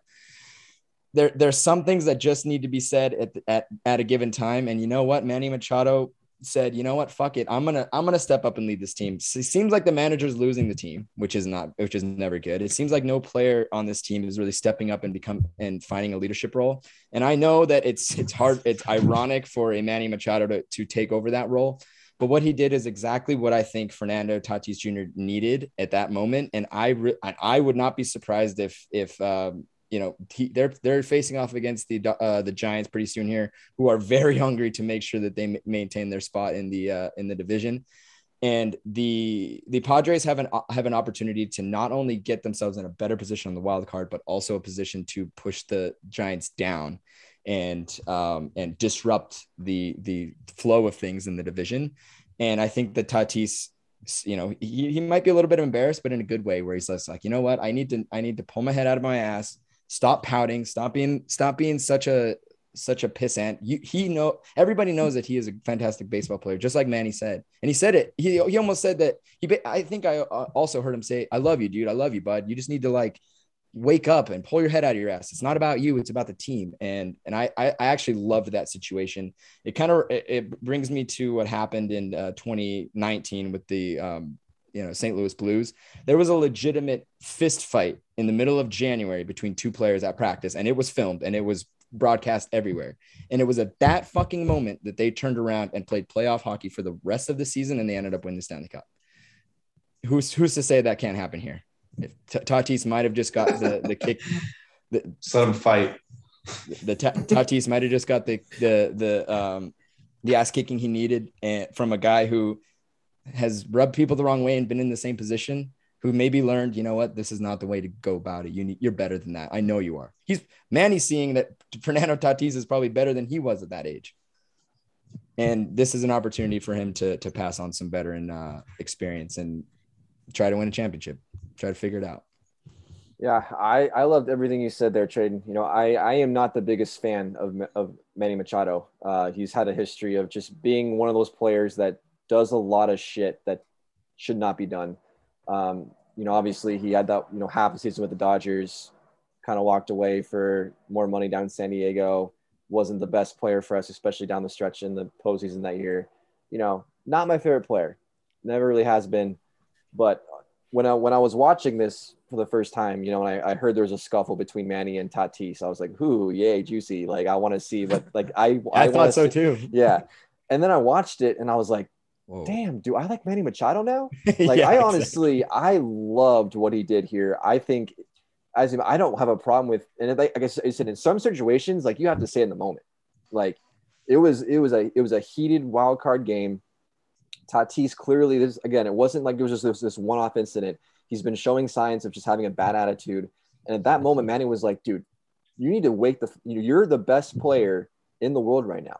And you know it. Everyone here knows it. Stop being a little baby and go out there and just play baseball. Stop worrying about what the umpire says. Stop worrying about all this other shit.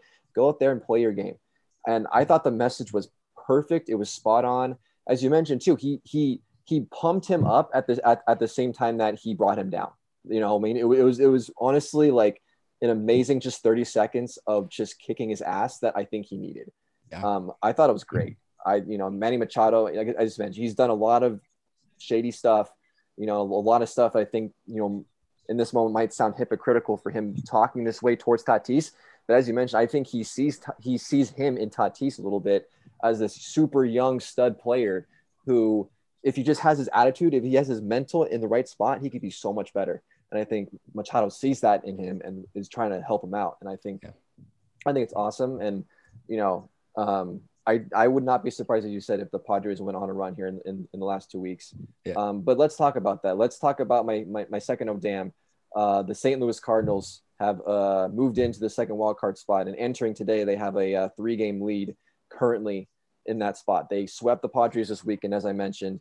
They've won 8 straight games and 10 of 11. I believe they've won tonight, so that's 9 straight now for the St. Louis Cardinals. 2 weeks ago, they had a less than 3% chance of making the postseason. Entering this week, they are up to 75% chance to make the postseason. That is a crazy flip in just 2 weeks, and that's September baseball for you right there. You never know what can happen. You go on a little 9-game winning streak, and anything can happen. So as I mentioned, they're currently 3 games ahead of the Reds and 3.5 games in front of the Padres and the Phillies with 2 games left. So Eric, as we sit here and going in the final 2 weeks, are the Cardinals the clear favorite right now to win that second wild card spot with 2 weeks left, or do you think that one of those other teams can sneak in and kind of ruin their chances here? They're not in the clear yet. They got 15 days, but they kind of made a statement with that sweeping of the Padres, especially a team that close with them in the wild card race. It's kind of a control your own destiny situation for them moving forward. But, it's only to face either the Dodgers or the Giants. But you never know. You give yourself a chance to play 1 game and move on. That's what the wild card's all about. Imagine the Dodgers and Giants, one of those teams with the season that they've had, just losing to the Cardinals in 1 game and being done. It may make you love the wild card or may make you hate it. But let me talk about the Cardinals a little bit more. They have the Brewers, Cubs left. So 2 series with each team. I think it's going to be tough for them, but at the same time, it could be a blessing in disguise. You're playing a good, strong Brewers team that will be in the playoffs this year. If they can learn how to play them and win, 2 out of 3, play well, that's going to build up their confidence going into this wild card game. And then you look at the Cubs, they're kind of a team that's got nothing to lose and they want to finish off their season on a good note. So they're going to play them hard. And so these are going to be some tough games for the Cardinals, but it could be a blessing in disguise. They could get off on the right foot and kind of take a commanding lead of this wild card spot. I think, well, actually, I don't know if they won tonight or not. They were tied with the Brewers. So looking at, the rest of this series could be very important. If they could find a way to win 3 out of 4 on the Brewers, or at least tie them 2-2, they go and play in the Cubs, and they got the Brewers and Cubs one more time each. So, it's going to be the next 5 days that determines if they really make this wild card spot or not. Yeah, and then on the flip side, the Padres remaining schedule, they got the Giants twice, they got the Dodgers, and they got the Braves. So their Padres schedule the last 2 weeks much more difficult than the Cardinals. And I would also say, they do play the Brewers twice, but the Brewers don't have a ton to play for at the moment. They are going to win the NL Central. It's just a matter of time. And they're most likely not going to catch the Dodgers or the Giants for the best record in the National League. So they're not playing for best record. They're not playing for division. They're just playing to get their team healthy and right to go for October. So they may not play their best players coming down the stretch here, not as much. So that might be a positive for the Cardinals as well. So I think that, and you got the Padres playing the Giants and the Dodgers 3 of the last 4 series. Those 2 teams want to win every single game coming down the stretch because they both want to win the division. And even the Braves too, they're not a lock yet to win their division. So the Padres have a lot of stiff competition coming up. But as we mentioned, maybe Tatis is gonna play better, and maybe Machado kind of got the team together. We'll see.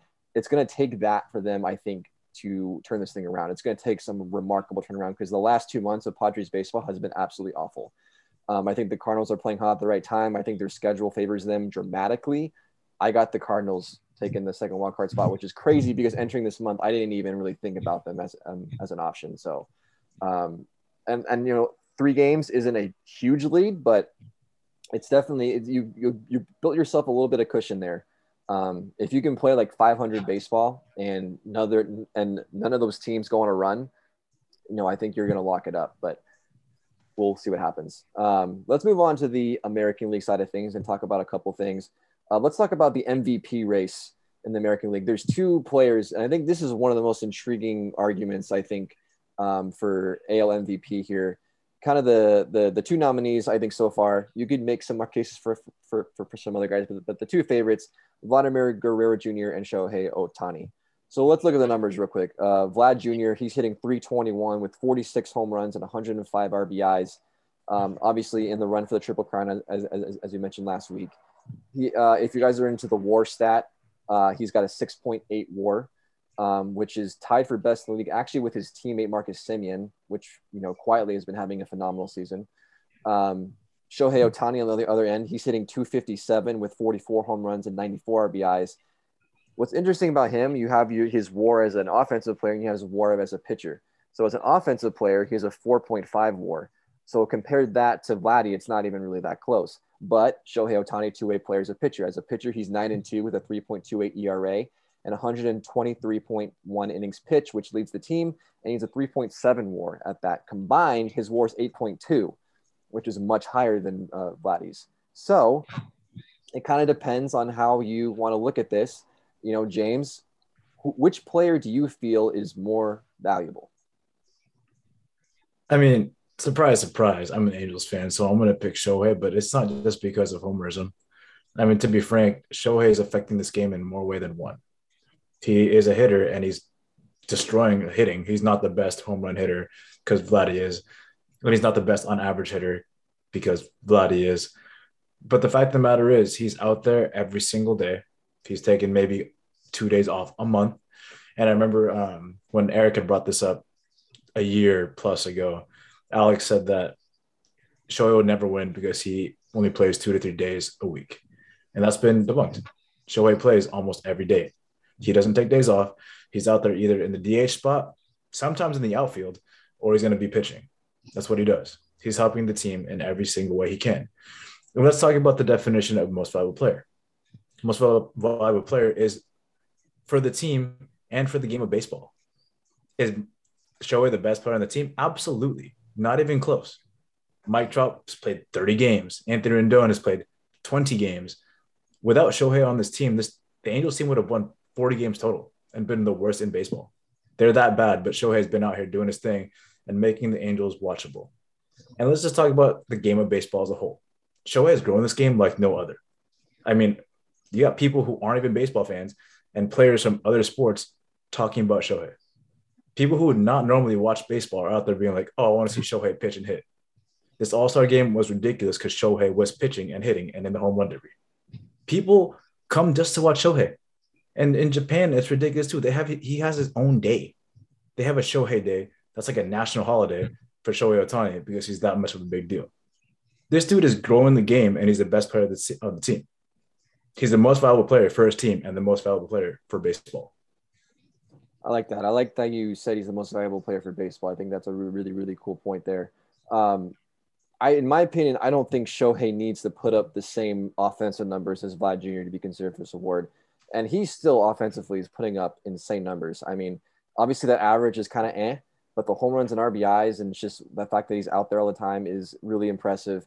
And the fact that 9-2 at 3.28 ERA, that's an amazing pitching line. Like that is all-star material. He is a great pitcher. And on a team, obviously, their pitching, as we've talked about several times, not great, but he leads the team in innings pitched. That is really impressive.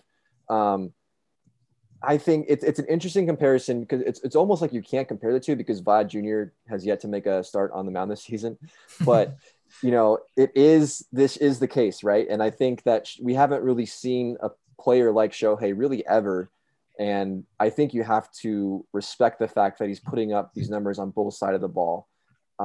He's got to be the clear favorite for me to win MVP. You know, I think some people can make the argument that, oh, he's not on a winning team.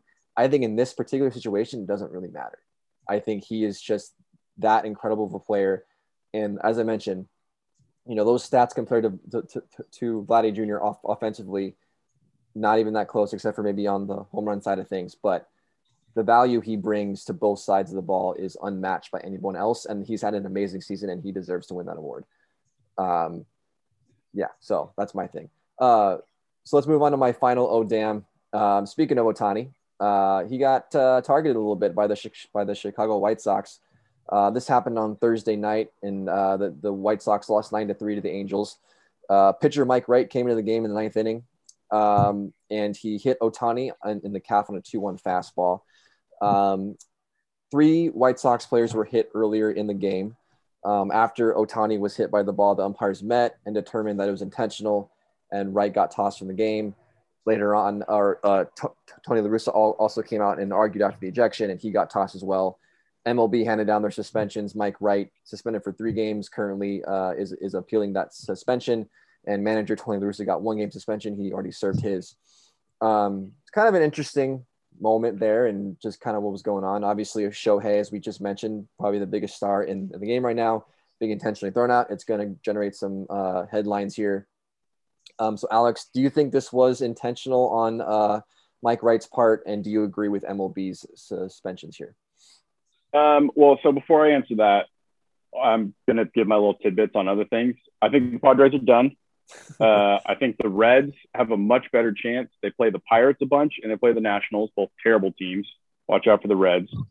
Shohei's going to win MVP because it's all about the story. And what Shohei has done is insane. And James, you were right. This is the first season since he's been in America or when he played in Japan that he's played this much. And unfortunately, if you look at his second half numbers, he has fallen off quite a bit. But what he is doing is unbelievable. You know, I don't think he'll ever do this again. I mean, he'll continue to be a great player. I'm not sure he'll ever do it this level again. And I think the voters will expect Vladdy to do this next year. It wouldn't surprise me if Vladdy does this next year, if he's even better somehow. Also, Tyler, just real quick, we never talked about fantasy baseball. Can you remind me who's in the championship real quick? Yeah, congrats, Alex, in the championship. Thanks, you got a good championship matchup against your younger brother, so best of luck in that. James also lost the semifinals, so James and I are going to be playing for the third place prize. I don't know how many points. Yeah, that was a much closer matchup. I had a really good first 200. Week.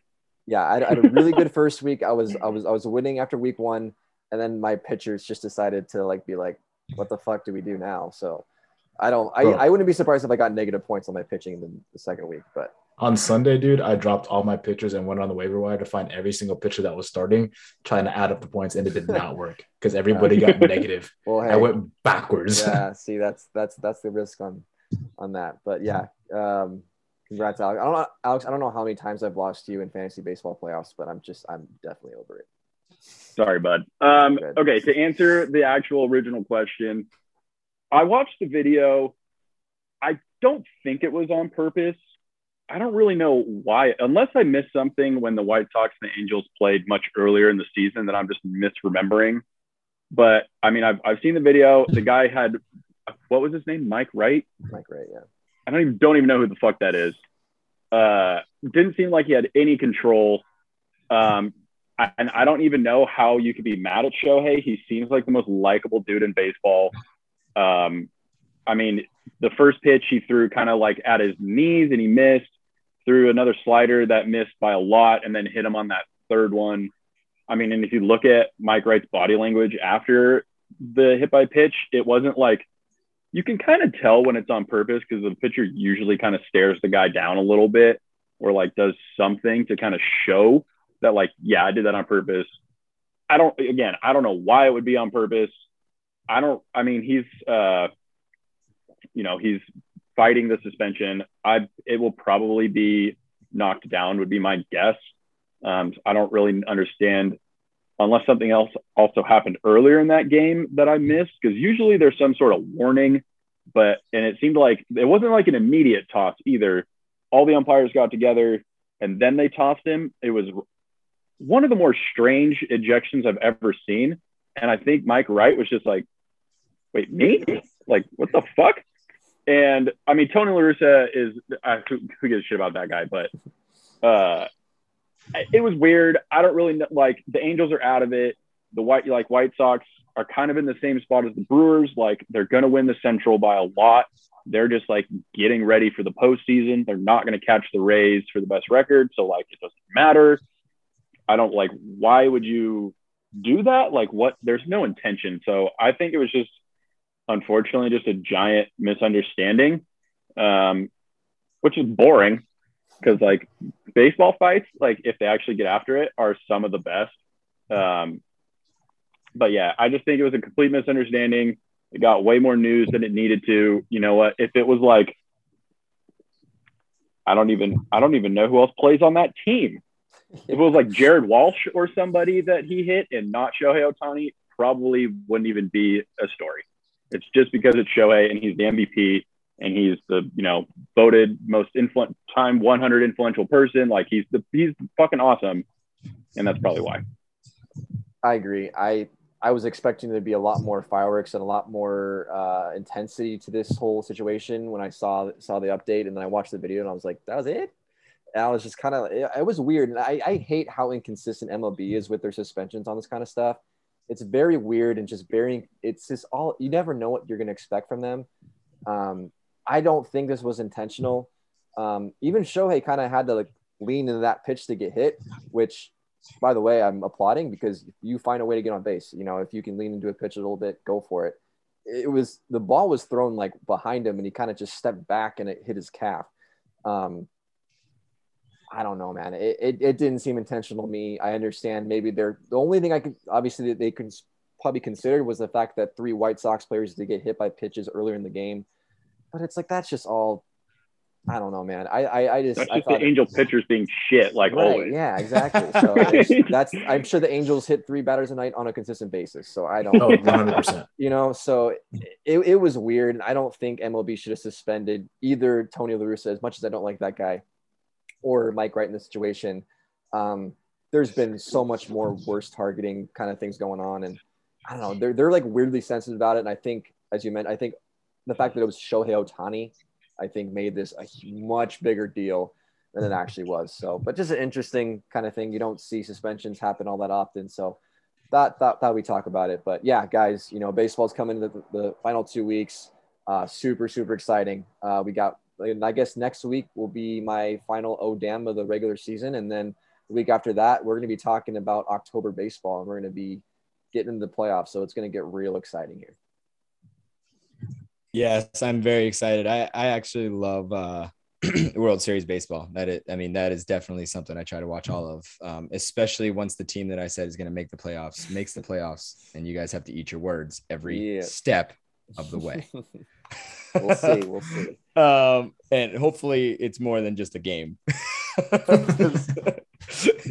Because I'll be honest, I am a little worried about the Padres now, or any team for that matter. I think the Padres play the Giants like 6 times over the next 2 weeks, and if you light a fire in a Tatis's ass, get the fuck out of the way. Yeah, that's very exciting. Thank you guys for sticking with us for yet another TLDR podcast episode. Tune in next week. If you guys have, segments that you guys want us to talk about, if you think that, we're dumbasses, which I know we probably are, please let us know on Instagram. I think we have some TikToks out there. Talk shit on that. That's always fun. And, catch us next week. Tell your friends about us, because we're just a few knuckleheads just trying to, talk sports, and we're idiots. And, we want to hear that so that we can call you an idiot too.